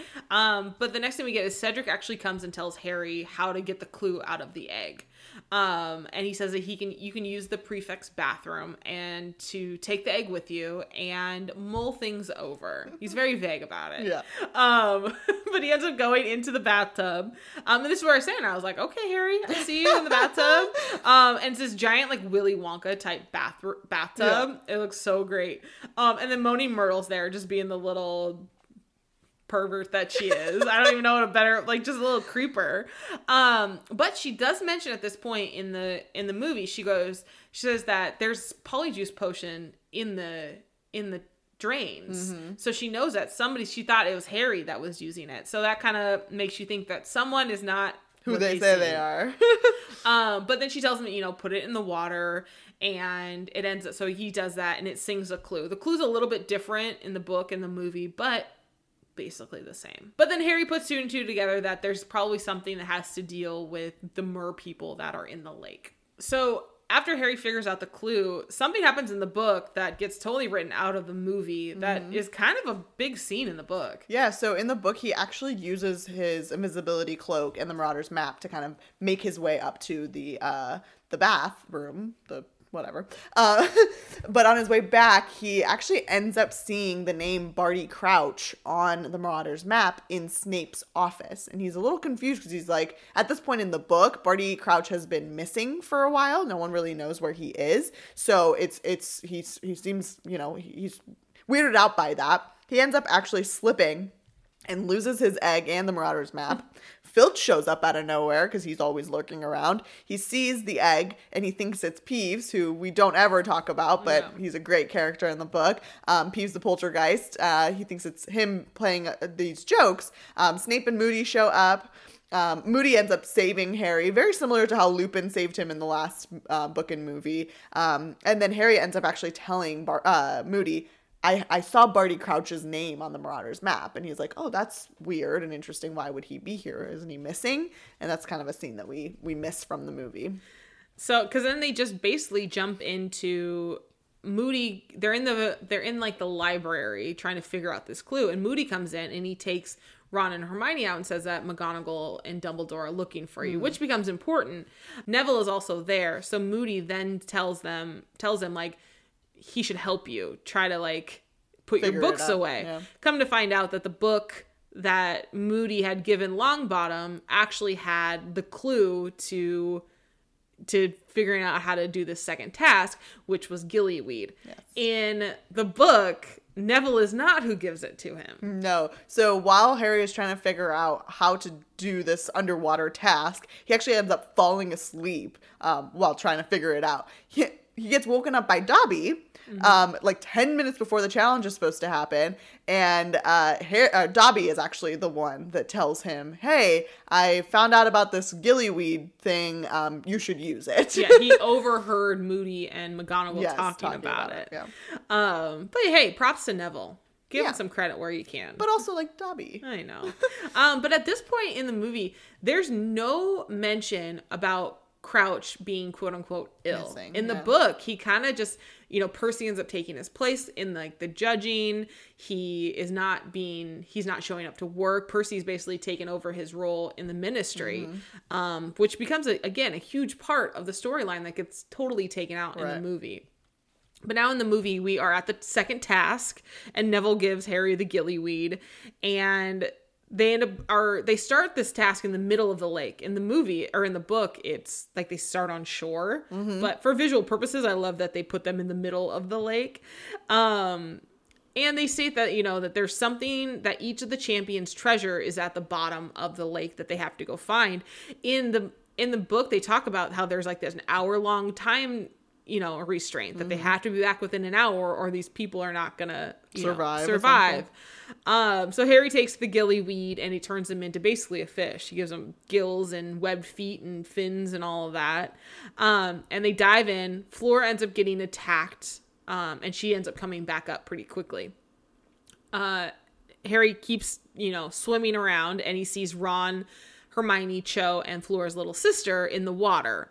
There's no mention how it is in the book about how there's tons of mer people and the mer village and the mer city center. There's none of that. The Grindylows become more important in the movie than in the book. Yeah. So Harry gets to them first, but then Cedric comes in. He takes Cho because Harry's having this moral dilemma of who to take.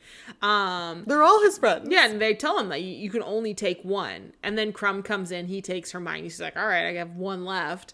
He ends up using his wand to get the string or the rope off of them. In the book, he ends up using a rock or something. Yeah, with a sharp edge. Yeah, I was like, the wand makes way more sense. But so Harry ends up because he knows that Fleur, went back up. So he ends up taking Ron and Fleur's sister up. He gets attacked. And then I have in my notes, he blasts his way out of there. Ascendio! Yeah, that one. That does not happen in the book. He just kind of swims up to the shore. Right. Or the surface. But they end up giving him second place, for his morality and, niceness, I guess, of saving both of them. But I loved in the book, though, how they, tell Harry, Harry, you're so dumb. You really think they were just going to let them die at the bottom of the lake? It said you had an hour, but, you could have been first. Harry's been through a lot of trauma, so he'll believe anything anyone tells him. I guess. But then Mr. Crouch is talking to Harry at this point, and he looks at, he's kind of talking about the task, and Moody comes up, and Crouch looks at him very strangely, and Moody does that little tongue thing, and you can see Crouch totally freak out for a second, and none of that happens in the book at all. But they're walking through the forest now randomly with Hagrid, and I'm not exactly sure why, but they end up finding Crouch just there in the woods. And it happens very differently in the book how they find Crouch. Yes. So in the book, Harry and Crumb are out in the woods doing whatever, I don't remember. But they actually come across... He's asking him about Hermione. Oh, that's right, if they were actually dating or not. So yeah, they both see Crouch come out of the woods, and he's talking all sorts of nonsense and isn't really sure what's happening, what day it is, who he is, and so Harry gets the idea to go get Dumbledore because he's this is a little strange, I don't know why he's acting the way that he is. He runs to get him to get Dumbledore, runs into Snape. During this time, Crumb gets stunned, so when they get back, he's basically immobilized. He wakes, or they wake him up, and he says that Crouch actually attacked him. And then Moody, Hagrid, and Karkaroff come, and it's this whole ordeal. So yeah, so we don't get this scene at all in the movie. It's just a very he's in the woods and he could be dead, he could be not dead, I don't know. Yeah. But so Harry goes to Dumbledore's office to basically tell him what they found, and he walks into Dumbledore, Moody, and Cornelius Fudge, speaking with each other, and they leave Harry alone in his office. And this is where he sees Dumbledore's little sinky thing, and he looks into it, and he basically falls into Dumbledore's memory. Mm-hmm. And in the book, we get like 3 different scenes. They kind of just combined it into one in the book or in the movie, mm-hmm. which I was fine with. But basically what we get is Karkaroff is on trial. He is giving names of other Death Eaters because Karkaroff was a Death Eater. And he's basically saying, like, let me go. I will tell you who these other Death Eaters are. And he names Severus as being, Snape being one of them. And then he also talks about how Barty Crouch Jr. was actually the ones that tortured the Longbottoms. So we actually get more detail about Neville's parents in the book, which I was sad we didn't get in the movie. Know. A big time, because this will come up later in the later books and movies, but Neville is a very important character in this series. Yeah. It doesn't seem that way, but eventually he will be. So the fact that we don't really get kind of his backstory, the fact that his family were, similar to Harry's, like very mm-hmm. against Voldemort and the Death Eaters and all that, and they're essentially now in a insane asylum because the whatever Barty Crouch Jr. did to them caused them to go basically insane. Yeah, they don't even know who Neville is. Right, which is so sad. It's like you almost would rather them be dead than not know who you are. And they mentioned in the book how Harry's like, oh crap, like, how have I been with this kid for almost 4 years now and never even asked him why he lives with his grandma? Because like, you're a jerk. Yeah, Harry. Like, it's always about you. Right. But so I love that we got that in the book and was sad that we didn't get it in the movie. Yeah. But Dumbledore ends up walking in on Harry, and he tells him, what those were, those memories that he saw. And this is where Harry tells Dumbledore about his dream and, about his scar burning. And he knows, because he now knows, since Harry saw Crouch's son in Dumbledore's memory, that is who he's been seeing in his dream. Right. So he's putting 2 and 2 together in the movie, I guess, at this point. Yeah.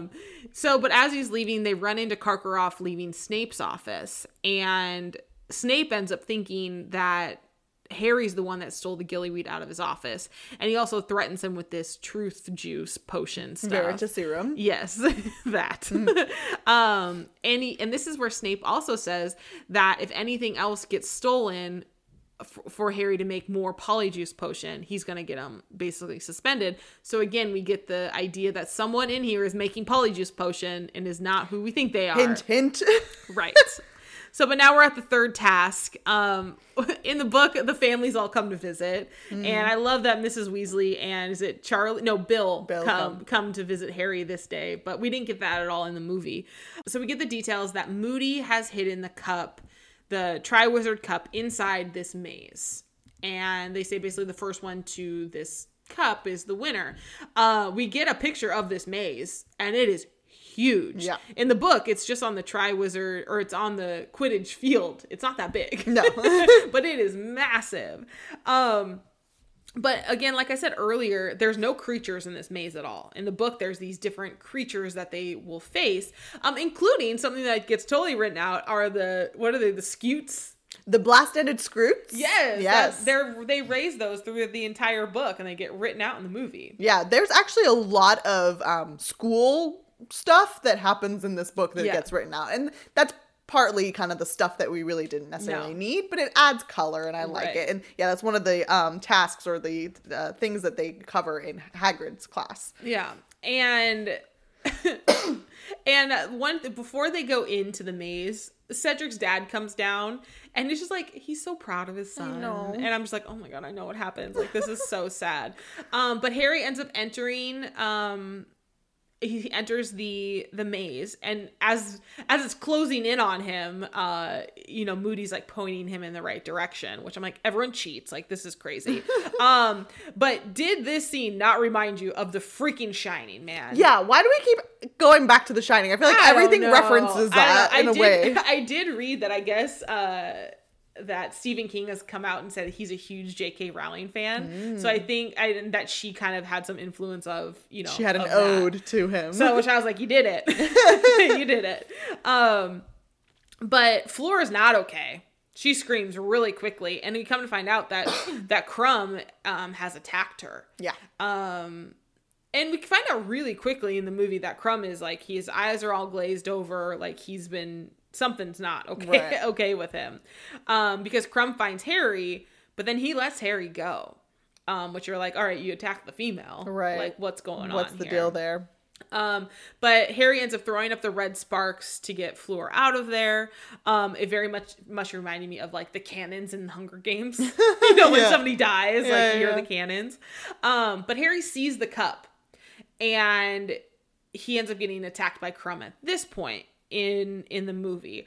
Then Cedric comes and he's attacked by Crumb, and then Harry says to let him go because he's being bewitched. Like, it all just happens very like quickly in the movie, and in the book there's like so much other stuff that happens. Yeah. So like you mentioned, there's the blast-ended scroots that he has to get through. Crumb actually uses the Crucio curse on Cedric. Harry uses Stupefy to kind of stop Crumb. Yeah. I like that one. But it doesn't actually work because they basically have to do it together for the power to be like extra. And then Cedric sends red sparks in the air for Crumb. So Crumb is actually eliminated from the challenge at this point in the book. Harry meets a Sphinx, like you mentioned earlier, who has a riddle for him that he has to solve. I won't go into the riddle. It's pretty long, but the answer to the riddle is spider. So he says spider, and he's allowed to continue on to the maze.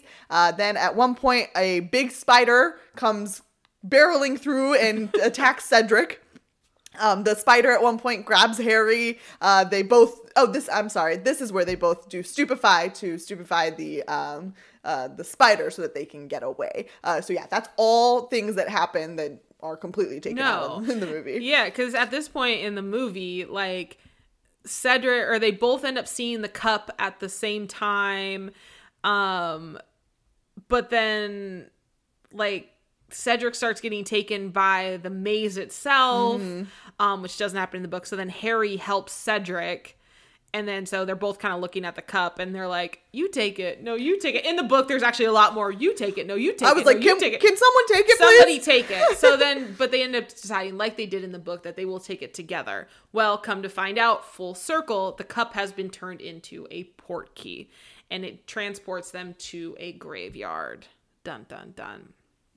So now Harry and Cedric are in this graveyard, and in walks Wormtail, who is Peter Pettigrew from the last movie and book, and baby Voldemort. I have itty bitty Voldemort. Ew, I just can't. Itty bitty Voldy. Yeah, itty bitty Voldy. That should have been the title of this episode. But he tells him to kill the spare, who is Cedric, and Cedric is no more. So sad. So sad. So sad. I remember the first time obviously when you're reading it, it's powerful, but then like the first time you see it like in the movie, you're just like, huh. My heart. But at this point, Wormtail drops baby Voldemort into the cauldron. And I loved in the book how Harry's like, I hope it drowns.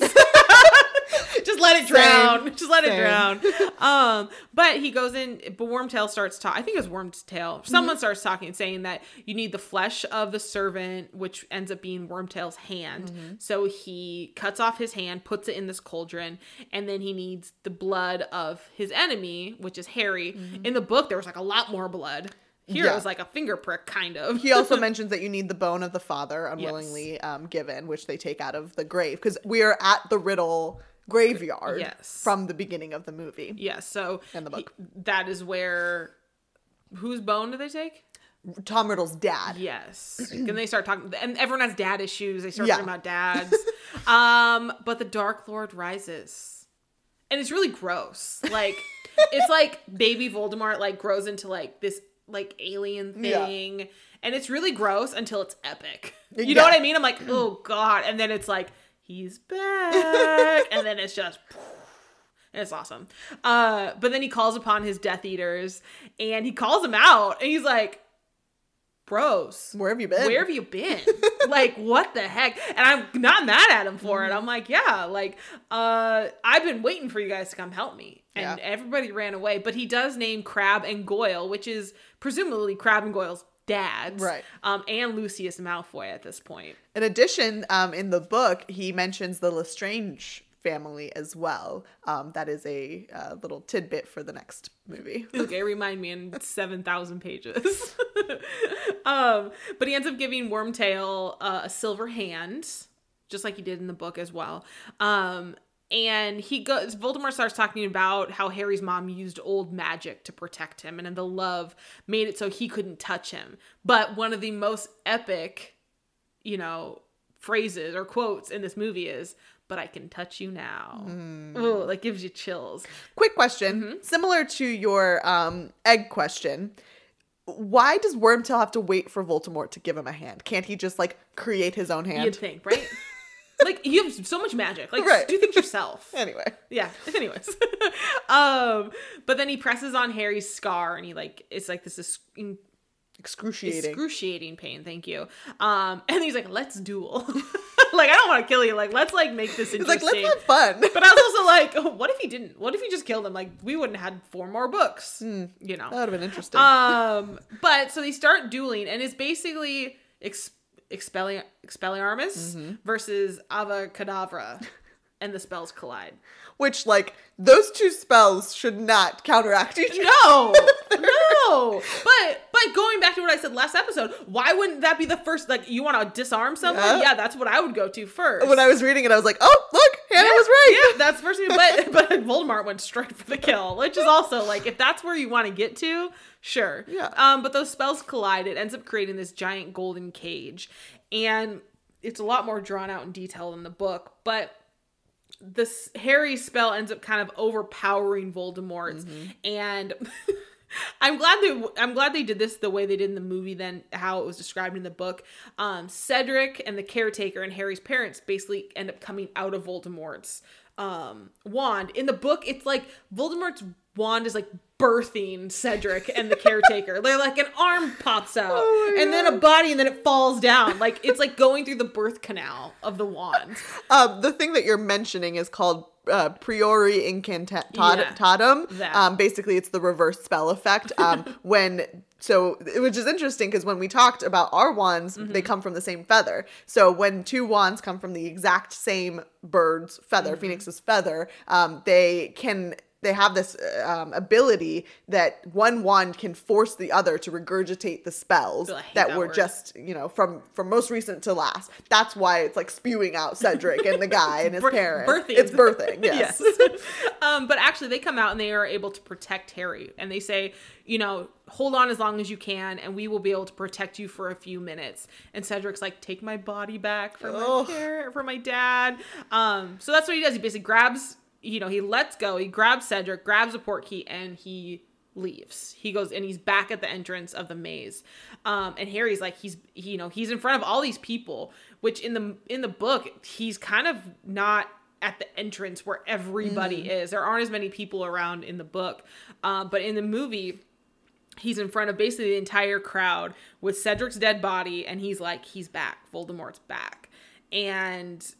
and Crumb is there too at this point in the movie. And in the book, Crumb basically left after this. He's like, gotta go. But Moody at this point ends up dragging Harry away, which happens in the book as well.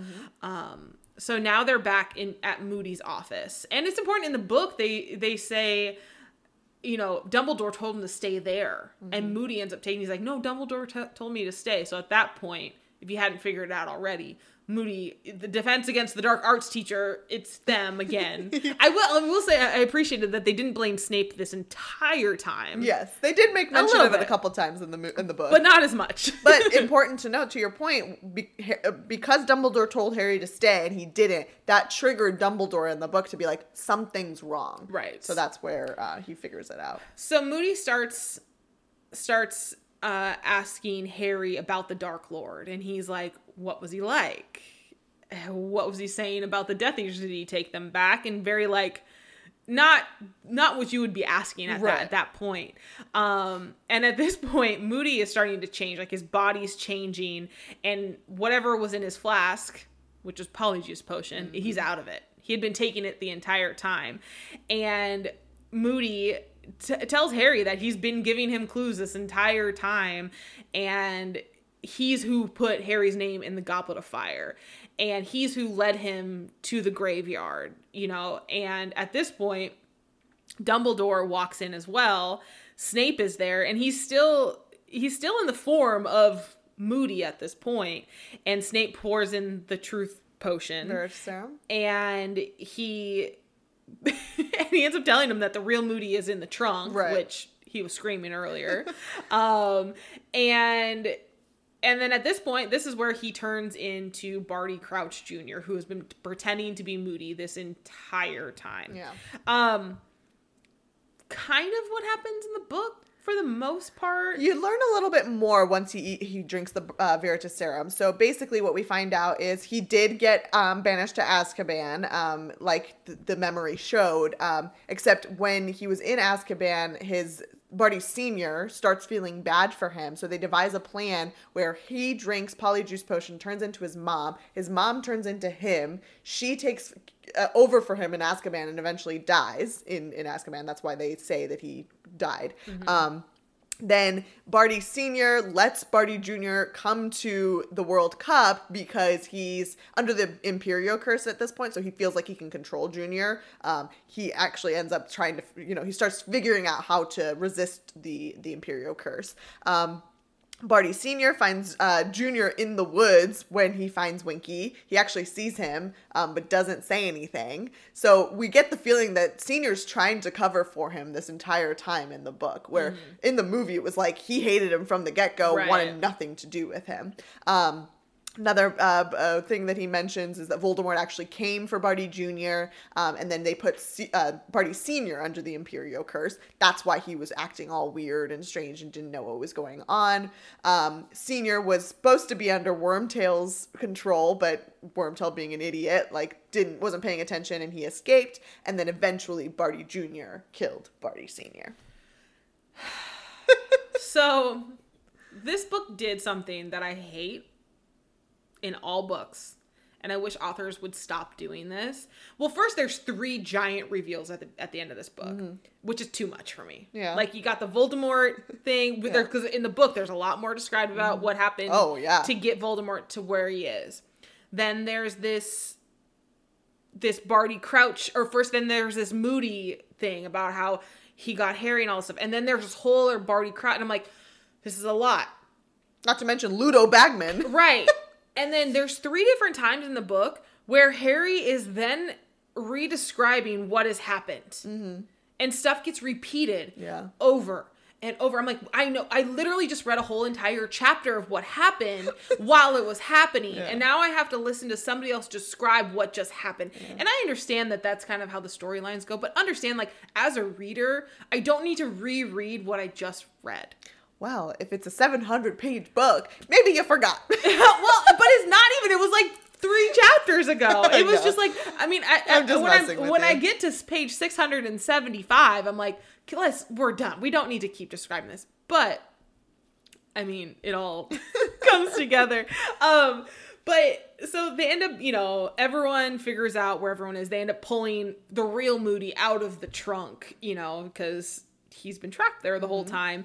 And also at this point, Padfoot is back. Yes. He came back. We forgot to mention there's this whole scene in the book where Harry, Ron, and Hermione end up going to visit him in a cave. Yes. Where Sirius has been this whole time. So he's been close by just in case anything happens. So now Dumbledore is letting him back into the castle to basically keep guard over Harry while he's recovering. But the next thing we get in the movie is Dumbledore is speaking to the school. And he basically says, the ministry doesn't want me to tell you this. Because in the book, there's a whole chapter about, was it the Great Divide or something, or Parting of Ways, where basically at this point in the book and really the movies, the Ministry is wanting one thing and Dumbledore and the school are wanting two completely different things. The Ministry wants to cover this up like it didn't happen. And the school's like, no, we need to be truthful with what's happening and protect these kids. It's foreshadowing for the next book. Right. Because we really dive into it next book. And so Dumbledore's telling the school, like, Cedric was killed by Lord Voldemort. And the Ministry doesn't want you to know that, but it would be disrespectful to Cedric's honor if we didn't tell you what actually happened. So, sad. But that's kind of how it happens in the book as well. And then Dumbledore is speaking to Harry privately, and he apologized for putting Harry in that danger. But he tells Harry that he's not alone here. Everyone's got his back. But now he's leaving. Now they're leaving Hogwarts. Crumb asks Harry or Hermione to write him. In the book, he actually asks her to come visit. But it's kind of sad that never came to fruition. I think there's mention of it in the next one, briefly. But Fleur ends up kissing Ron goodbye. And then Hermione says, everything's about to change, isn't it? And you're shaking your head and you have that little smirk like that it is. Because it is. Yep. But the ships sail away and the carriages fly away.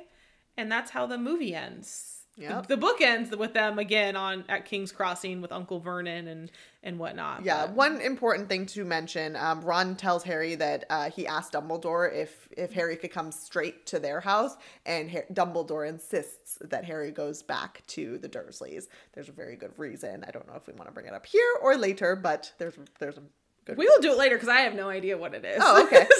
Which means it hasn't been revealed yet. Right. But yeah, the book basically ends with them on the train.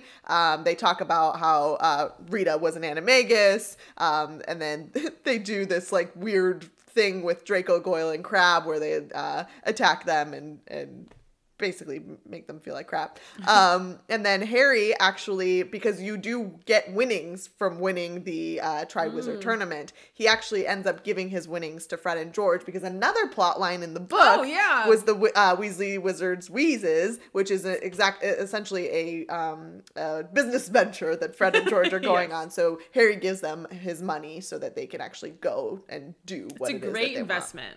Great investment.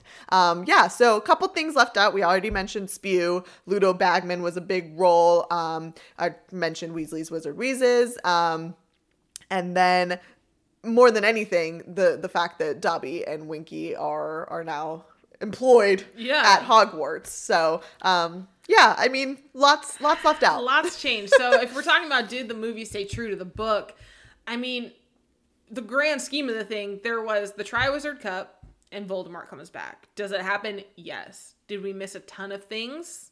Yes, but we got to the same ending. You know what I mean? Yeah. I feel like the last couple ones, it's been the plot line's pretty much the same in terms of these are the main things that happen, but a lot does get cut out, which is a big gripe that most Harry Potter fans have with the movies.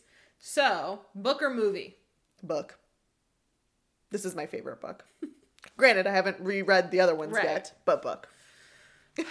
I don't even know. I mean, I think I would want to go with the book, but I got so exhausted by the end of it, and I hated the explanations at the end. Just, it was so repetition. It was repetition, and it was so exhausting by the end of it because there was so much. And now watching the movie, there was so much in the book that just didn't need to be there. It really didn't. It added to it.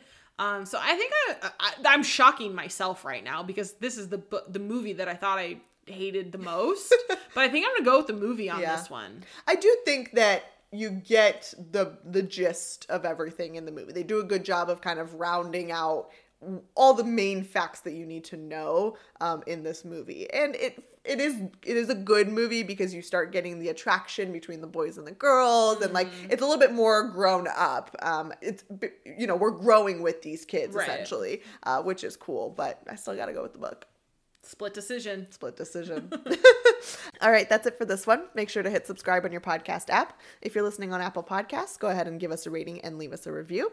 You can follow us on Instagram, Twitter, and Facebook at The Boovie Girls. You can also email us at theboviegirls@gmail.com. And like we mentioned earlier, we are on Patreon. We have a couple of levels for you. Our rom-com level gets you the episodes at least 24 hours in advance. You also get access to our Karen reviews. Then we've got our drama level, which gets you everything I already mentioned. You also get a sticker for joining. You get a quick shout out in a future episode, and you also get access to our after credits party episodes. To become a patron, all you have to do is go to patreon.com/theboviegirls. And in 2021, our goal is to have some Patreon exclusive content. Yeah. Good content. Yeah, we're going to have some of our series that you can, the books that have become series are going to live on our Patreon. So you want to get onto that before we get going. Yeah. Next week, all right, it's Harry Potter and the Order of the Phoenix. Correct. This is a long freaking book. It's the longest book. Yep. Are you ready? No, it's going to take me so long. And take a day or two, mentally prepare yourself, and then we'll get going. I'm scared of it. You'll be okay. I'm scared of it. Especially just because of how, it's getting more complicated, man. Yeah. I liked first year. That was easy. Spoiler alert, the next book and movie has one of my least favorite characters in this entire series. So anyway, thanks for listening. And remember, don't judge a book by its movie. Bye.